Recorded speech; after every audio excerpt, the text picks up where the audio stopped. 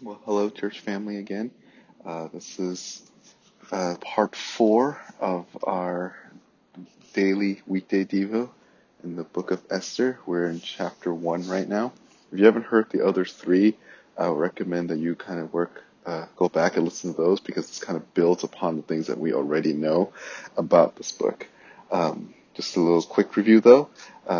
We're talking about how God is using this situation through the book of Esther, even though he is not present in it. And I think this whole book highlights just the way how people react to life, and even how Christians react to life, and how government reacts to life, how everyone in every society acts a certain way, and each of them is ultimately under God's sovereign rule. On the first point, we talked about how non-Christians react to life, and oftentimes they do things impulsively.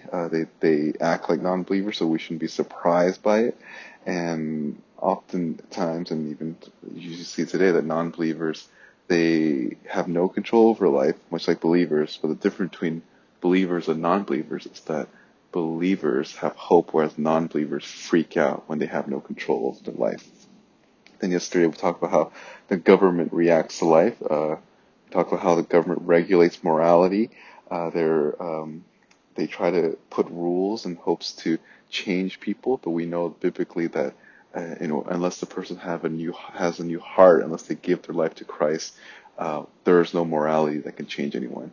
And we saw how in the text where the king makes this edict, and in hopes that every woman and wife in the land will submit and honor their own husbands. And we know that doesn't work. You can't regulate morality. But at the same time, we also talked about how the government has this function in terms of suppressing evil and governing the society. But there are times when they'll make a rule that is something that we don't need to submit to. So there are things that we need to submit to, and there are other things that we don't. And the things that we don't need to submit to are things that the Bible mandates. So things like LGBTQ or abortion or things like that, things that are promoting sin, and they want the church to commit these sins, we can say no to those things. We will not bow down to those. And lastly, on how government reacts to life is that man's law changes like the wind. One day the government will do something, and the next day they'll do something else. And I shared how in the coming months, as we're reaching toward the election, whoever wins, there's going to be someone that either make rules that are for Christians and religious liberty, and there might be people that are against religious liberty, and it just goes back and forth. We live in a time that just sways between one or the other, and that's just how the government works. That's how human government works. They just change based on the times. So now we're going to get to the third point here, and it's how believers should respond in this life, how believers should react to the things of life. If you look at chapter 1 of Esther, you'll notice something, and that is there aren't any Jews. There aren't any believers. God is not referenced in this entire book, but there aren't any believers in this first chapter. There's no temple. There's no prophets. There's no priests. They're not in the land. In fact, at this point, the Jews are exiled from the land. They're under Persian captivity. And if you understand the Old Testament, God has said that if the Jews fail to obey the Lord, if they did not walk faithfully with Him, if they turn their hearts away from Him, He will remove them from the land. And this is part of God's punishment to show that His people need to be a holy people. And although there are remnants, even in this time there's Ezra and Nehemiah that existed, I think in the context of what's going on with Esther, which is a little bit different, like in terms of location, separate from Ezra and Nehemiah, Esther's not like them. And what does that mean? What I'm implying is that since there are no believers in this book whatsoever, Sherlock Holmes said that no evidence is evidence. And I think the reason why you don't see any of these things is that there are no believers. And I'm including even both people like Esther and Mordecai. So then it's like, wait, what? You don't think Esther's a believer? Yeah, I would argue that. And I could change my position down the line. Recently, I've just been studying through the Bible, and I realized that there's some things I used to hold to that I might not hold to now. And I'm sure at this point I don't believe, and you'll see as we go through this book, that I don't even think someone like Esther and Mordecai are believers, because there's no indication, and you can see in their actions as well, that they don't really have a reverence for the Lord. How they operated through life is no different from how the Persians operated life. They were doing what they felt like they're doing, things that were for their own self-interest. Yet despite all of that, God is still in control. He's still moving individuals providentially to preserve his people. Even though they're rebellious, he's still protecting them without their awareness. And I think that's why in this book we don't see God present, and we'll talk more about that tomorrow. Got a little bit jumping ahead of myself, whatever. But I think the fact that God is not evident is to show that the Israelites have failed in their obedience to the Lord. In fact, in Deuteronomy 31, it says that if these Israelites fail to submit to the Lord, God will turn and make himself not available for them. And I think that's what's going on here in the book of Esther, that God is distancing himself from the scene. Like he's not as apparent, because it's a show that this is his judgment on the people of Israel. And I think this is what even we talk about in Romans 11, where Paul talks about how God stopped using the Israelites and the Jews and started using the church because of Israel's hard-heartedness. The Lord has cut them off and now grafted the church into it. So in our day, the church is supposed to represent Christ. We're supposed to represent in a way that Israel failed to do so.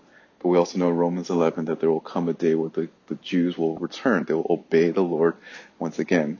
But in this context, in this book right now, they are in exile and they're doing what is essentially what's right in their own eyes. So what are these application points in terms of how believers should react, and especially when there aren't any believers here? Well, we should see that Christians should have a positive impact in society. Historically, Christians tend to shine the brightest during the times of great trials. If you look at why things like the Red Cross exist, it's during times when Christians were willing to not fear. Like, it's scary to go through difficult times, but they're willing to care for those that are in need. You think about all the Salvation Army, all of the nonprofit things that, or even hospitals, things that our culture take for granted. They were started because believers had an understanding that they need to care for their neighbors, they need to love them.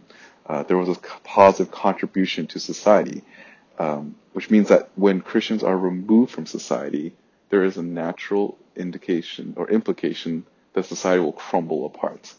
In fact, I would argue that if Christians are not present, they lose a positive influence, even in like a secular sense. This country as a whole has benefited greatly because there's this understanding that every man is made in the image of God. And that's why I think this nation prospered the way it did, because it had this basic biblical worldview. Now, this makes us wonder, though, if Christians are removed from the site and it doesn't have any lasting impact, that would mean that we fail to do what we were supposed to do as Christians. If you think about your workplace, if you were fired today, or you left your company today, would there be a negative impact on the company, or would the company be better without you? If you left your home, if you have non-believing family, let's say, if you left your home, would the family be better if you were gone? If you profess to be a Christian, your absence should be a negative to them. They should feel that there's something missing without you in it. It should be a call for us Christians to be a light in the world. Matthew 5:13-16, it tells us to let our light shine before men so that they can praise our Heavenly Father. Our hope is that the way that we live out our life, the good things that we do, we need to make it known to others. And this isn't for us to boast or brag or show off. We're supposed to be representatives of Christ. I know some of you guys now are living at home, and I know that might be difficult, especially with your family and your parents or whatever. But you need to see this as a privileged opportunity. You just see being where you're at as a privileged opportunity to represent the Lord. If you're a parent, you see this time with your kids as a privilege that you get to raise your kids and you have this intensive time with your family. And if you have non-believing parents or relatives, excuse me, if you have non-believing family members, here's a perfect time for you to represent Christ. That you can show them what it's like to be content. You can show them what it's like to be joyful. You could show them self-sacrifice. I think one of the dangers and even regrets in my life as a younger person, when I was in college, was that I did not seize those opportunities well. I would be in LA, I would learn all the great doctrine, and then when I get home, I found myself being lazy. I found myself kind of just stepping back and like, well, I don't need to work as hard on my sanctification because it's just my family members. They know me, and it got to the point where I realized I was convicted by it because it's like, well, they're non-believers. They don't know truth. And if I was the only representative there, would I be a faithful representative of Christ? Or put another way, if my Southern California friends saw the way to act in Northern California, would it be the same? Would they say, hey, why do you act so differently? Or in other words, am I a hypocrite? So it's those times when you're at home, especially with your non-believing friends and family, that you need to actually put on Christ the most, because they see you're already at a disadvantage because they see your sin growing up. You need to outshine all of that. You need to be able to faithfully live for Christ in such a way that you being there will have a lasting positive footprint, gospel footprint in their life. So that's what I hope as a devotion. As we look through the book of Esther, you don't see any faithful Jews. Again, I said that this takes place between Ezra 6 and 7, and I think this little interlude shows you that you have this contrast between Ezra and Nehemiah who were faithful, and you have someone like Esther who, even despite their circumstances, it's basically sinners doing what they want, but yet God is still preserving his people. So God is the hero of the story, not Esther, not Mordecai. And I know as a parent, I'm reading all these like children Bibles to my kids, and they view Esther as this, like a good godly woman. I'm like, maybe not, and we'll see why when we get to chapter 2 and beyond. But with that said, I hope that this was helpful for you, and I hope that as you think about this today, think about how you can live Christ-like before your family. How can you live differently? If people were to look at you, would they know that you are distinct, that you're not of this world? So that's my challenge for not just you guys, but for myself as well.